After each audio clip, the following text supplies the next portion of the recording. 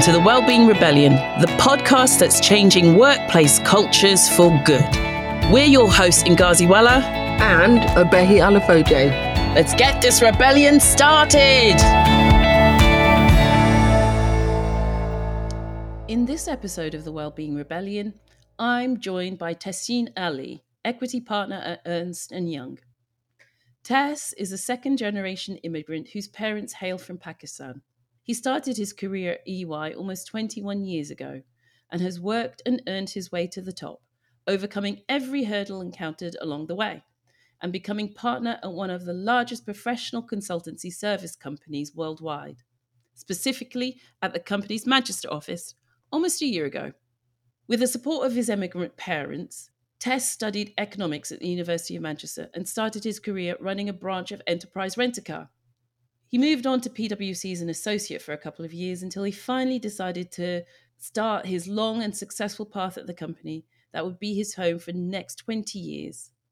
Last year, he became a board member at Pro Manchester, and he's an extremely active member of his society and EY's DEI team, wanting to create more and better opportunities for the current and future generations of professionals. Tess is a tremendous advocate for wanting to inspire others to believe that no matter their background, anyone can be leaders with whatever they set out to do, and that it is never too late to stick your neck out. A main character of a success story that wants to pay it forward. As he puts it, not bad for a shy lad from Rochdale. I can't wait for you to hear what he's got to say, including some valuable insights on climbing up the corporate ladder as a person of colour. Let's get started. Hi, Tesh. Thank you so much for joining us on the Wellbeing Rebellion. It's lovely to see you here today. Lovely to see you again. I wanted, for the benefit of those who do not know you or your incredible story, I have given a brief introduction, but I wanted to hear from you a little bit about, who you are, what you do, and what your journey was like getting here. And then I'll get into the questions if that's okay. That's absolutely fine. Yeah, I'll try and keep it brief. So I'm Tess, to everyone who knows me. Yeah, partly because it's always easier to say Tess than Tehseen, which always seems Is to be it? around. How do you say your name? Tehseen. Tehseen. Yeah. See, once you say it, it's hard. easy. No, it is for other people. But over the years, I'll have grown up into that thought process. Okay, fair enough. We'll probably come back to more of that sort of thing later. Yeah, so I was born in the UK. Yeah, my parents came from Pakistan in the 60s. So I'm second generation Muslim, yeah, of Pakistani origin, I suppose you would say, and grew up in good old sort of Lancashire, northwest of England. Yeah, my dad worked in a cotton mill in Lancashire. My mum never worked at all in this country. She used to be a teacher back in Pakistan, but she never worked here. And there was just my sister and I. My sister's older than me. And yeah, I guess when I go back and think about those days at school, what I remember specifically is being told to ask for extra work. That always sticks in my mind. Go and ask for extra. Stay behind after. Imagine that as a child. Your friends are all wondering what you're doing. Stay behind and ask for extra homework. Yeah, because of the sort of value of education, the value they placed on education. That was really strong in my mind. So then fast forward, to me now. So audit partner at EY, one of the largest professional services firms in the world. Yeah, so a real contrast in terms of, if you look at social mobility, a real sort of change from growing up in a modest, sort of household. No car. We had no car, so I remember that, walking everywhere or getting the bus. So from a social mobility point of view, real change for me. And growing up as a young boy in a Muslim sort of environment, with quite a diverse community, but I had red hair, which obviously I've not got any left, brown hair, freckles, and pale skin. So I never really fitted in on either side. So it was quite, I remember feeling very different. Yeah. No matter where I was, in whichever setting I was, I always felt very different. And I was very shy as well. I was very shy, which I know is different than being an introvert, but I was shy. It took me many years, even through university. So I went to university in Northwest as well, and I'm still shy.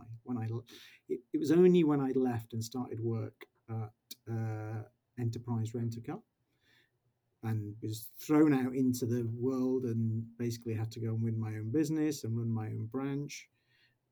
That's when I started to understand that, you just need to talk to people and they'll talk back to you. So Hmm. that sort of journey began there. And then I started a career in professional services with a different firm and joined EY 21 years ago. And you make it all sound so easy, but wow, that is a significant trajectory. But I know it must have been really challenging for you at times, particularly with the level of social mobility change that you were talking about. Mm. Very working class Lancashire family to now one of very few partners of color at one of the leading professional services firms globally. So, first of all, was this always your aspiration? I know your parents, like many parents who've come from third world countries like mine, the value of education was paramount, and the importance of their children having a better future and therefore having to work for it. That was always there. But did you know that this was something that you could achieve? Was it something you No, aspired to? no. I think I'd be surprised if anyone said yes to that. Who was in the same situation? Maybe one out of many. But I'd say no. I even went to university and came out and didn't know what I wanted to do.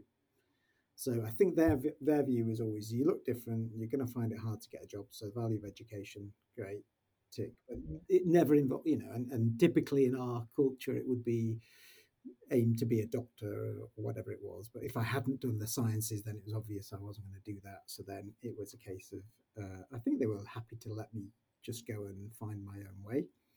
And I left, and because my best mate went to Enterprise Rent-A-Car, I followed him. So I didn't have a lot of ambition. If you think your best mate's just gone and done a job, and you're going to take a graduate career just because he has, that was my sort of level of ambition at the time. And it was only and I think this is where you need a leg up. Yeah, this is where you need other people looking out for you because the social circle you're in, I think, determines a lot of where your ambition comes from. So if you think of people Mm. who have a lower sort of social sort of Hmm.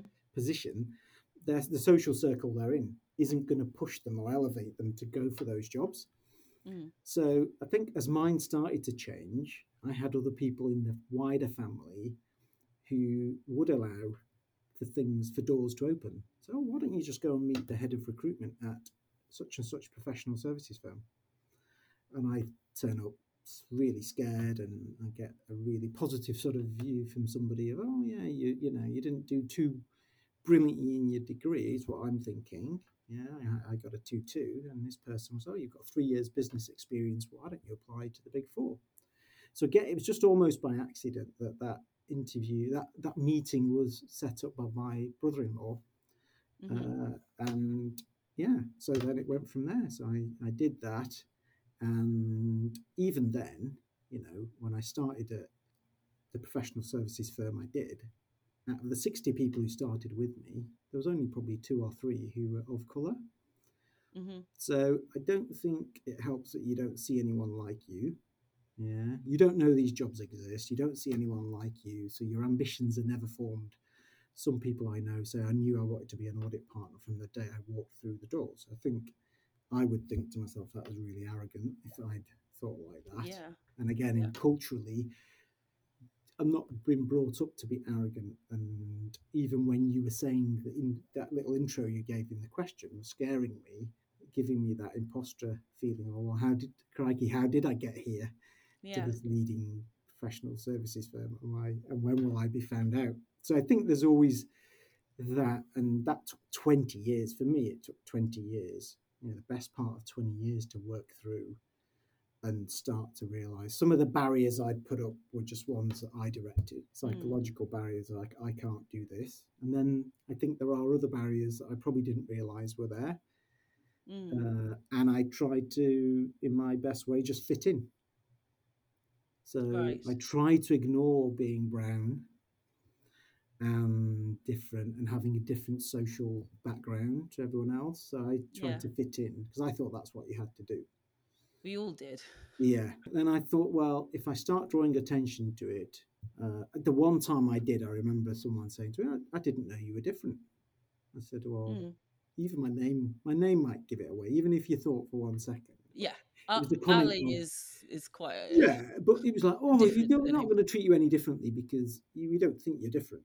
So that was the sort of, Mm. again, the old-fashioned view. We'll treat everyone, Hmm. you've got the same The I don't see opportunities. color.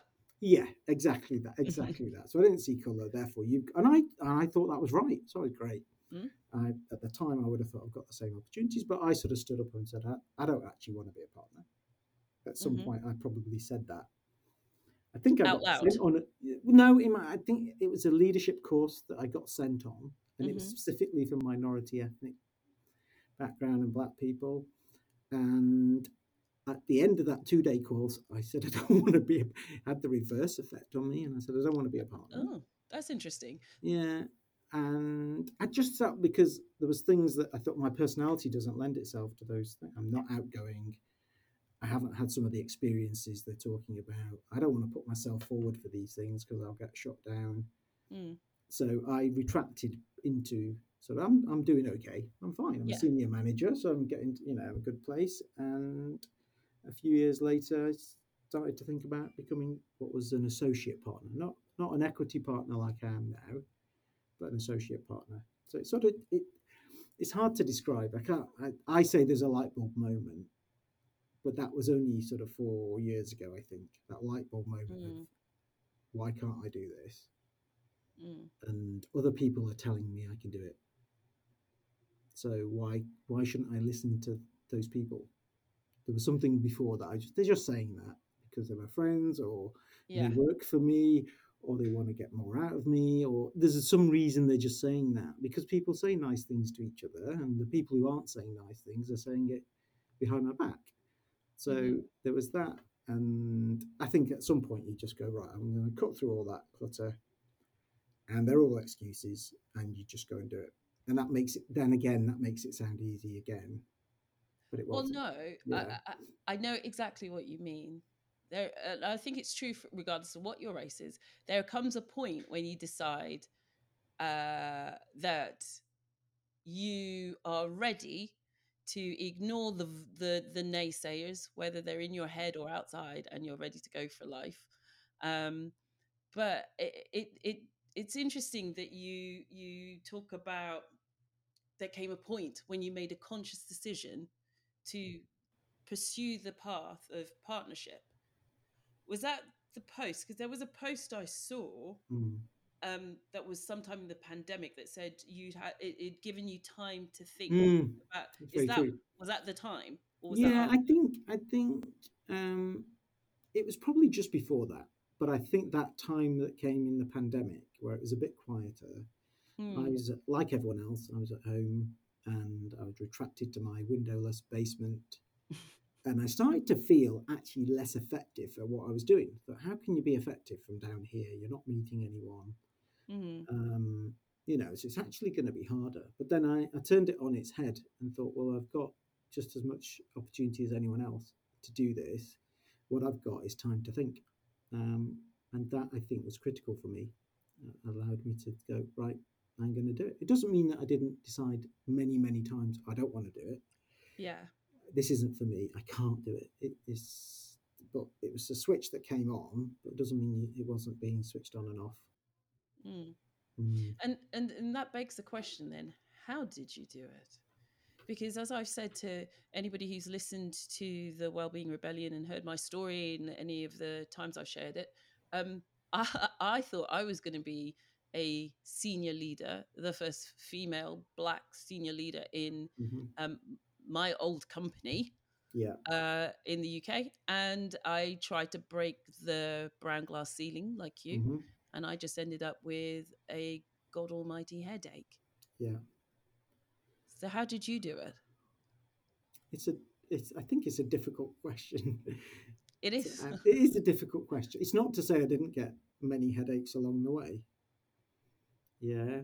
Mm, And, each of those would cumulatively, did they lead you to the point where you decide not to do it? At any point, I could have taken myself out of it.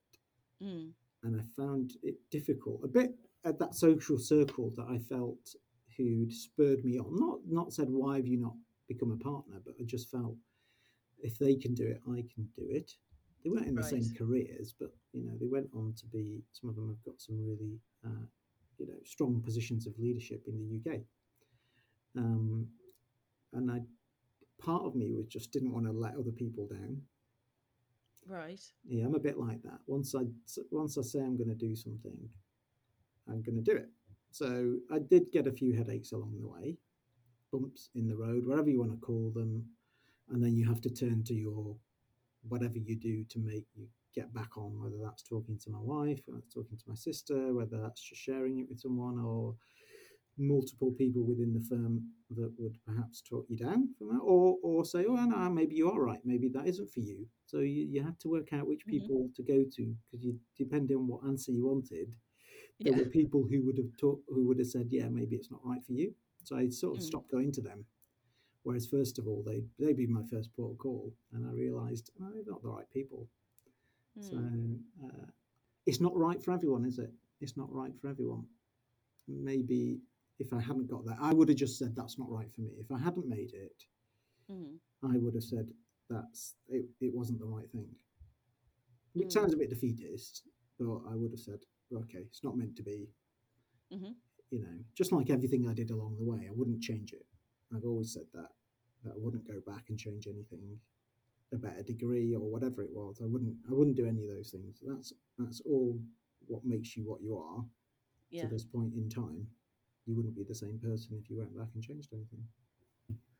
Well, I mean, you bring up a fair few points that I want to talk about. That's the Mm, issue with these interviews with great mm, guests. Is that I always think of like 3 or 4 points that I want to talk about, and I can never remember them with my ADHD. But I do remember this. You made the conscious decision.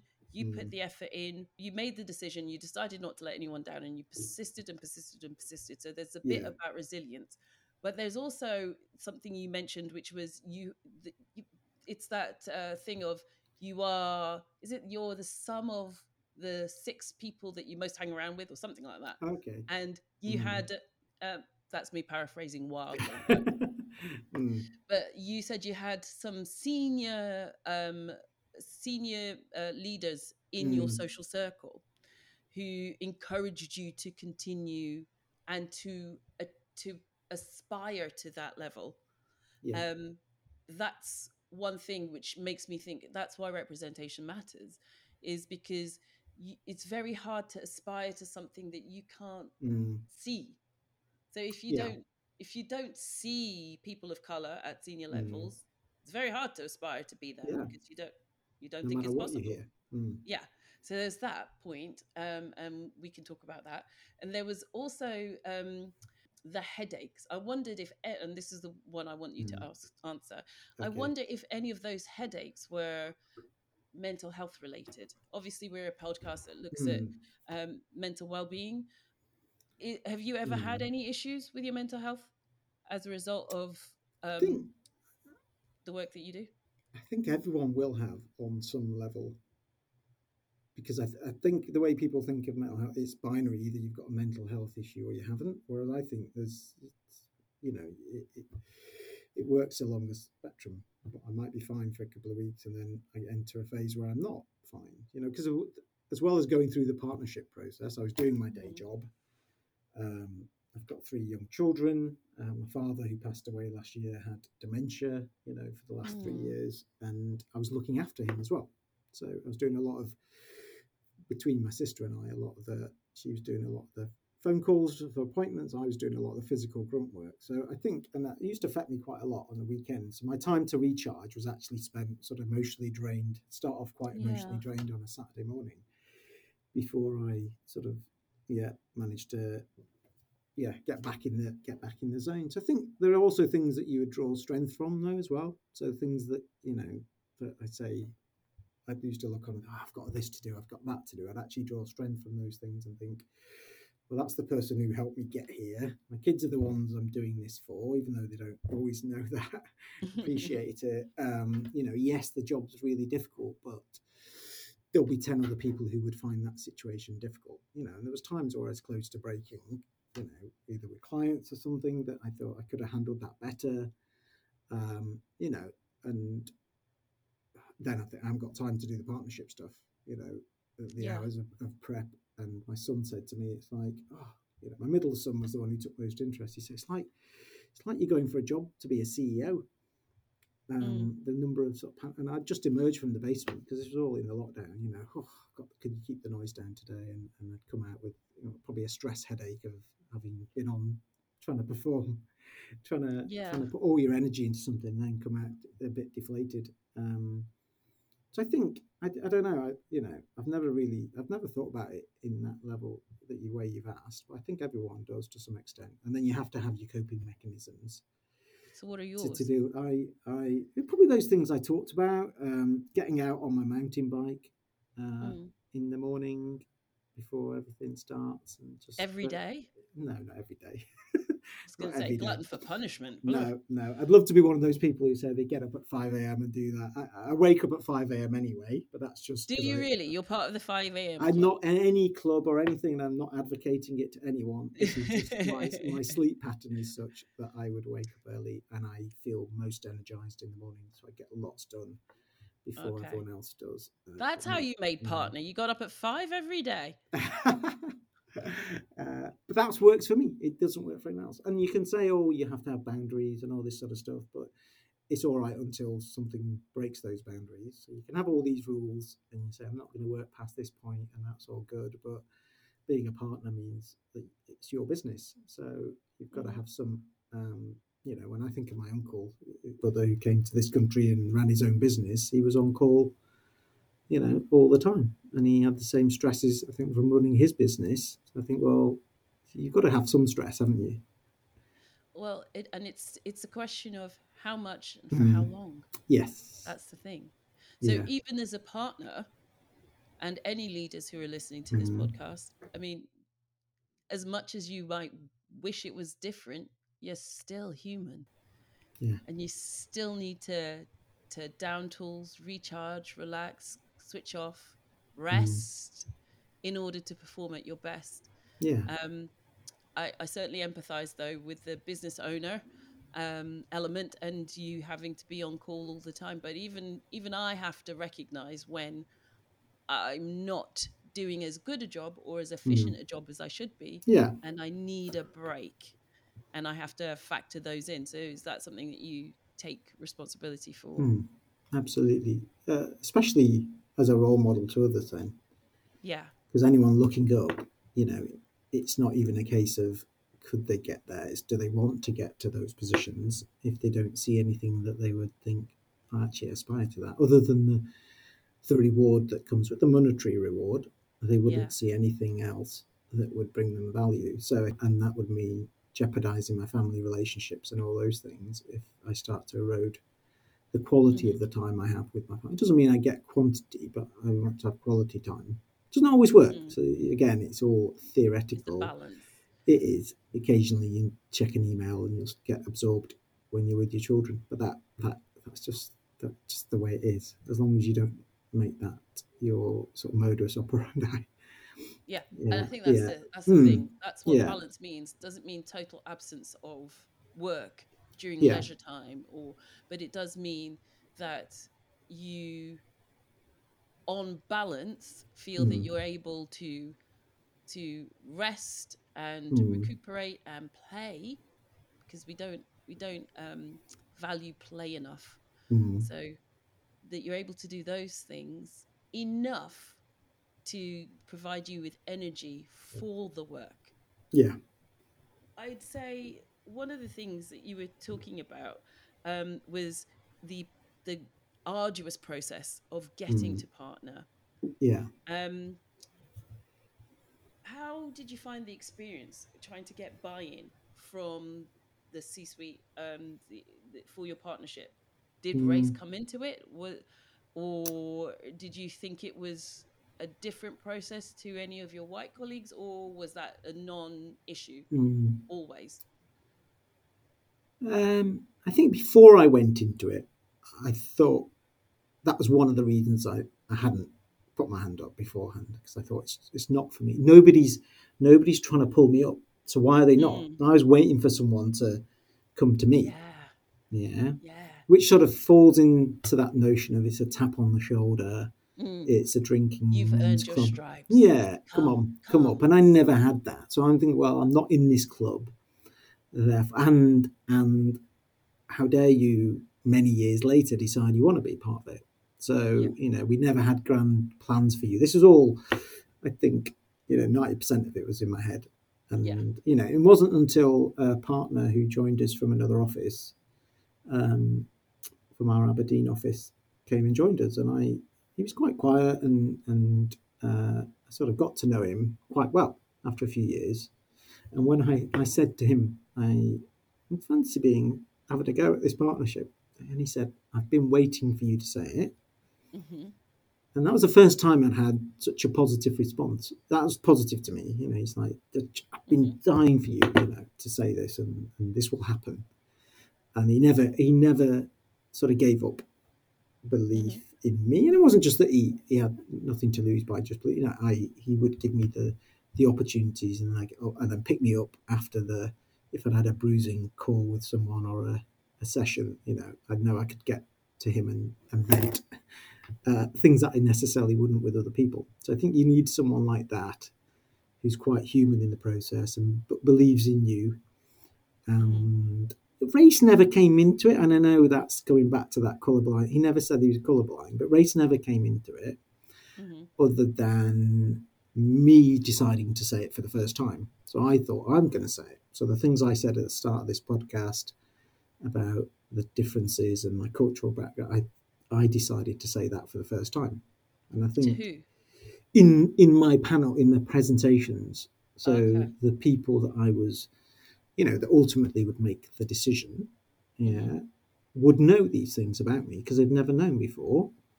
And that's not because someone said, we think you should do that. Or if someone said, I don't think you should do that, I was content to say, well, I think I am. So for the first time, I was making a decision to do something, and I was recognizing that I wasn't part of the same background, the same social background. And also, I wasn't trying to hide it, and I wasn't shy about stating it. Whereas before, I would have been, in case somebody viewed it as, well, he's just trying to get a position because of the color of his skin. Mm. That was always there. Yeah. That's what I think you have to battle with if you're a color as well. Because you think, well, now that there's a focus on D&I, Yeah. Are you just it's playing the race yeah, I'm card? just playing the race card. So there was Yeah. always then you've got so many things going on that you would just stress yourself out, and you would never do anything, or you would burn out just by virtue of worrying about what everyone else is thinking. Mm-hmm. So I, almost didn't follow my own advice and just thought, right, forget that, all that. I'm just doing this. Mm-hmm. And I've asked 20 people, but ultimately it's my decision. So I'm going to do it. Because you can keep asking everyone lots of advice. People Mm-hmm. always have good advice to give you, but ultimately you just have to be the one who sits down with a cold towel on your head and decide what you're going to do. So was it well received? Um, it was, it gave me some of those headaches we talked about. Yeah, so I think well received in a polite environment that we're in. Mm. No one could say to your face that it's not the right thing, but it's what they do behind closed doors to get you there that I Mm. think matters. Then, are they going to do what it takes to get me there? Am I going to, if I do what it takes, then are they going to do what it takes? And I Yeah. think so. I think yes, it was well received because I'd been building up and doing the things for the last few years anyway that probably looked out of place. Well, if you're not going to be a partner, why are you doing this Right. other? Why are you doing this Yeah. other stuff? It's almost strange that you would do it. Go out and win new work and enjoy doing it. Enjoy winning new audits and enjoy taking part in those and enjoy leading and that sort of stuff. And it was almost if you don't do this, what are you going to do instead? So I was surprised at some of the reactions, and not, and some of the people who, there was one partner who'd said to me there was a 20% chance, when I'd asked him 2 years previous to that, out of Mm-hmm. curiosity, and it's someone I knew well, and I didn't tell him why I wanted to speak to him, so I'll get him cold. Mm-hmm. So what do you Yeah. think? And he said 20% chance off the top of his head, and I just Yeah. locked that away for a couple of years, thinking, Mm-hmm. yeah, 20% is not high, is it? No. And then he was a supporter in the end. Yeah. But I think there's also a bus mentality, isn't there? Once people get on the bus, then you don't want to be the one that's not on it. So if you get enough people supporting Mm-hmm. you, Mm-hmm. then the I others see have you. to the others have to get on the bus, because unless there's an obvious reason why, people play a game, don't they? I'm not saying that about EY. This is a Yeah. Just podcast going generally. out to Mm-hmm. businesses in general, isn't it? If you can get enough Mm-hmm. people on there, you don't have to convince 100% of people. You just Mm-hmm. need to convince 85%. Yeah. Just need to The get that rest, critical mass. you do. But Mm. but that just leads me to another thought, which is we've talked about the headache from Yeah. smashing the brown glass ceiling. And when I was speaking to someone the other day about this, um, I was actually saying that it's one thing for me to try and break the brown glass ceiling. That's Mm. fine. 9 times out of 10, the person will fail. It's another thing as a person who is at that leadership position to in fact reach down and pull me through. Yeah.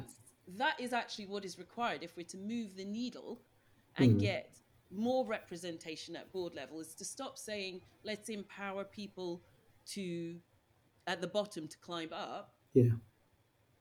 without also saying and let's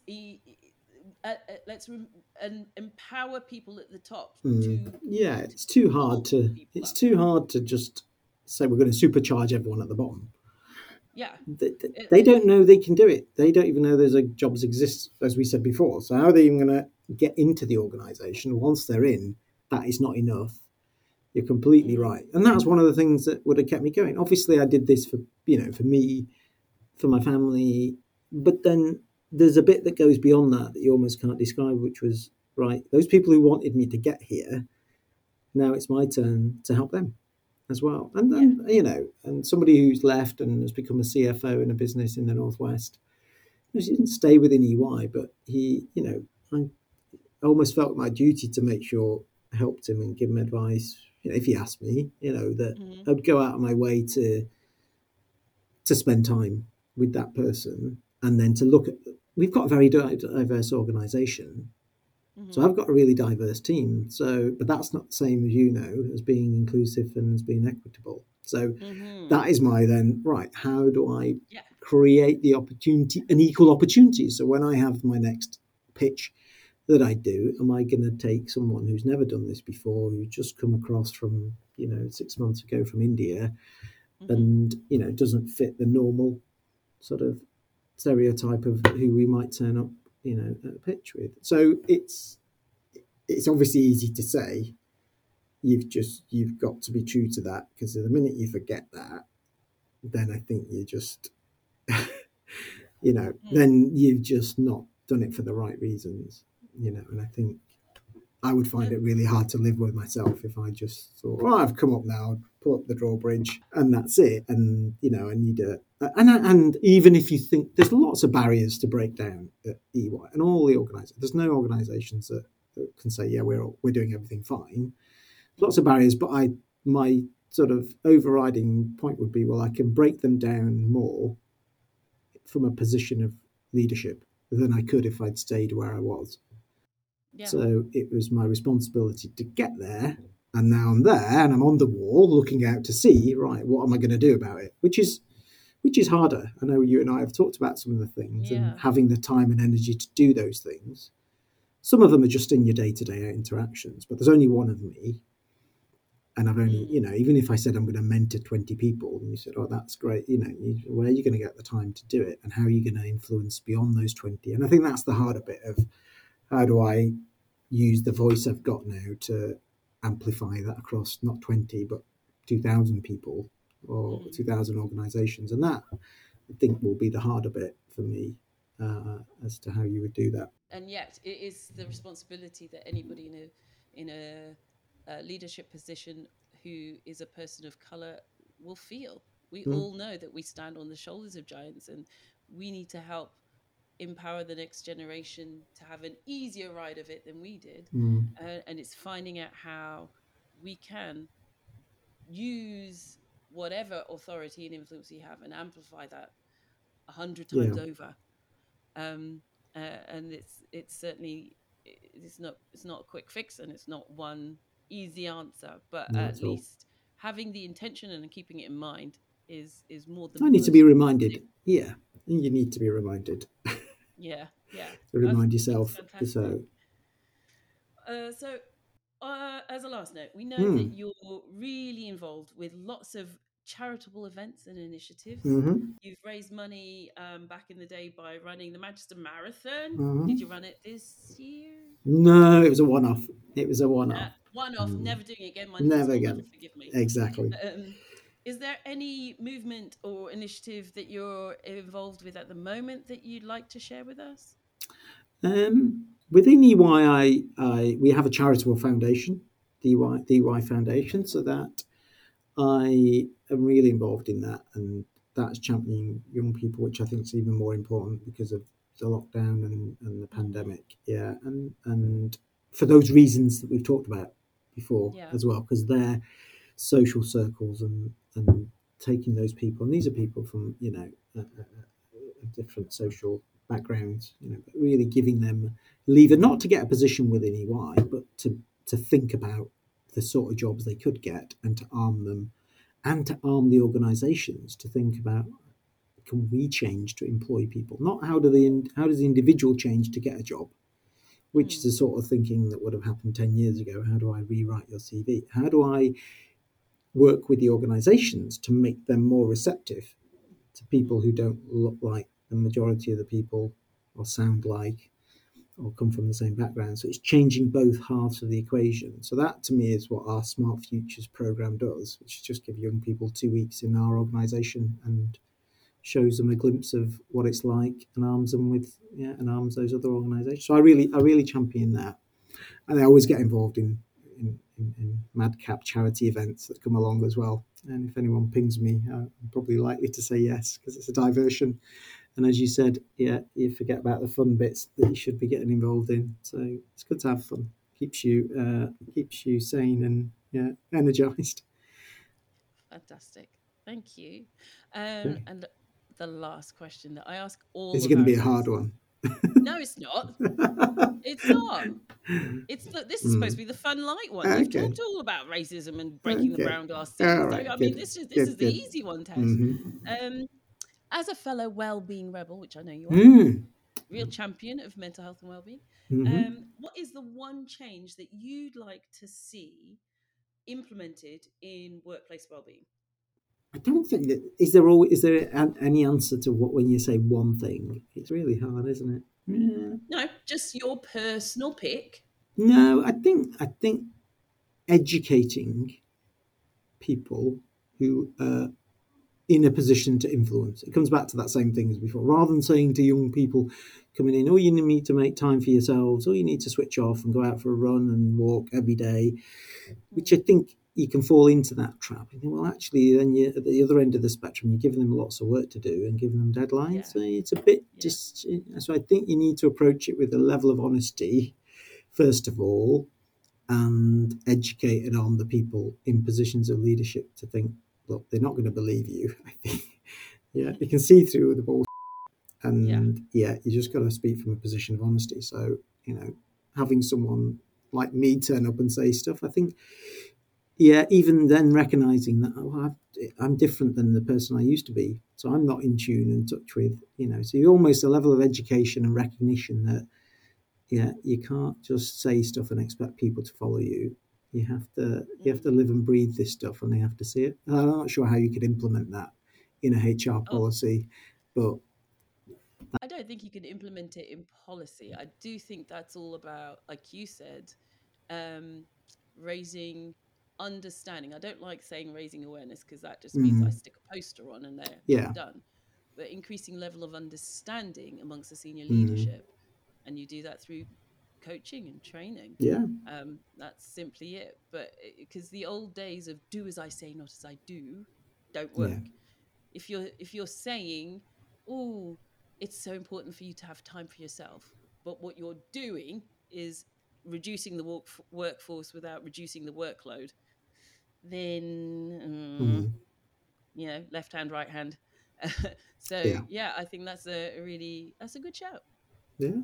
Good. Yeah, fantastic. So Oh, thank you thank you. so Oh, much, thank Tess, you. I for enjoyed your it. time today. Hmm. And was it painful for your first ever podcast interview? No, I enjoyed it. Maybe I shouldn't have done, but I quite enjoyed it. No, you Yeah. should. Time Hmm. spent with me is a pleasure and Of course. delight. Of Obviously. course. Well, it has been a pleasure and Hmm. delight from Thank my you so perspective. much. So thank you Hmm. so much for your time today. And yeah, I'll see you soon. see you soon. Thanks for listening to this episode of the Wellbeing Rebellion. If you liked what you just heard, please share it with your colleagues, follow us on LinkedIn, the link will be in the show notes, and generally show us some love. We want to build a whole army of fellow rebels who want to create positive workplaces for everyone. Will you join the rebellion? See you next time.